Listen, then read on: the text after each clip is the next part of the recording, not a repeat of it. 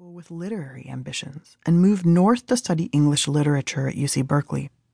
I remember someone mentioning a famous restaurant in town during my freshman orientation, but the idea of dining there never occurred to me.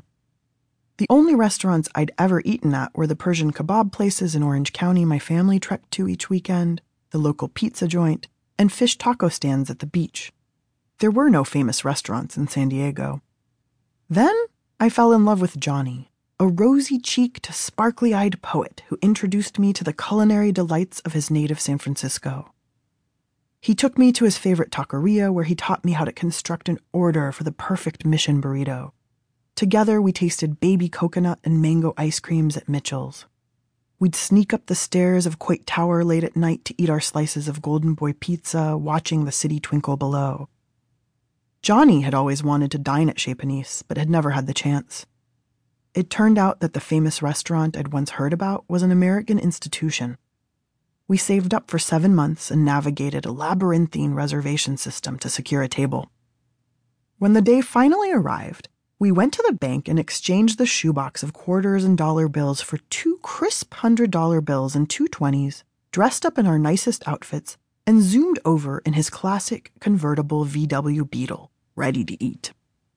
The meal, of course, was spectacular. We ate frisée au lardon, halibut in broth, and guinea hen with tiny chanterelle mushrooms. I'd never eaten any of those things before. Dessert was chocolate soufflé. When the server brought it to us, she showed me how to poke a hole in the top with my dessert spoon and then pour in the accompanying raspberry sauce. She watched me take my first bite, and I ecstatically told her it tasted like a warm chocolate cloud. The only thing, in fact, that I could imagine might improve the experience was a glass of cold milk. What I didn't know, because I was inexperienced in the ways of fancy food, was that for many gourmands, the thought of consuming milk after breakfast is childish at best, revolting at worst. But I was naive, though I still contend that there's nothing like a glass of cold milk with a warm brownie at any time of day or night. And in that naivete, she saw sweetness. The server returned a few minutes later with a glass of cold milk and 2 glasses of dessert wine, the refined accompaniment to our soufflé.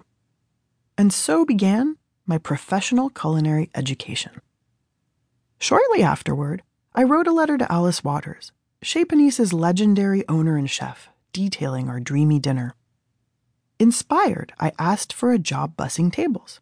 I'd never considered restaurant work before, but I wanted to be a part of the magic I'd experienced at Chez Panisse that night, even in the smallest way.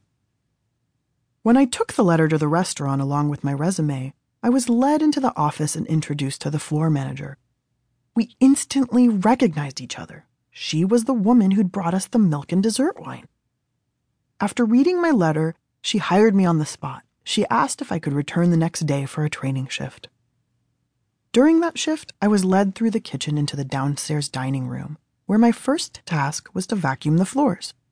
The sheer beauty of the kitchen, filled with baskets of ripe figs and lined with gleaming copper walls, mesmerized me. Immediately, I fell under the spell of the cooks in spotless white chef coats, moving with grace and efficiency as they worked. A few weeks later, I was begging the chefs to let me volunteer in the kitchen. Once I convinced the chefs that my interest in cooking was more than just a dalliance, I was given a kitchen internship and gave up my job as a busser. I cooked all day, and at night I fell asleep reading cookbooks, dreaming of Marcella Hazan's bolognese sauce and Paula Wolfert's hand-rolled couscous. Since the menu at Chez Panisse changes daily, each kitchen shift begins with a menu meeting. The cooks sit down with the chef, who details his or her vision for each dish while everyone shells peas or peels garlic. He might talk about his inspiration for the meal, a trip to the coast of Spain or a story he'd read in the New Yorker years ago.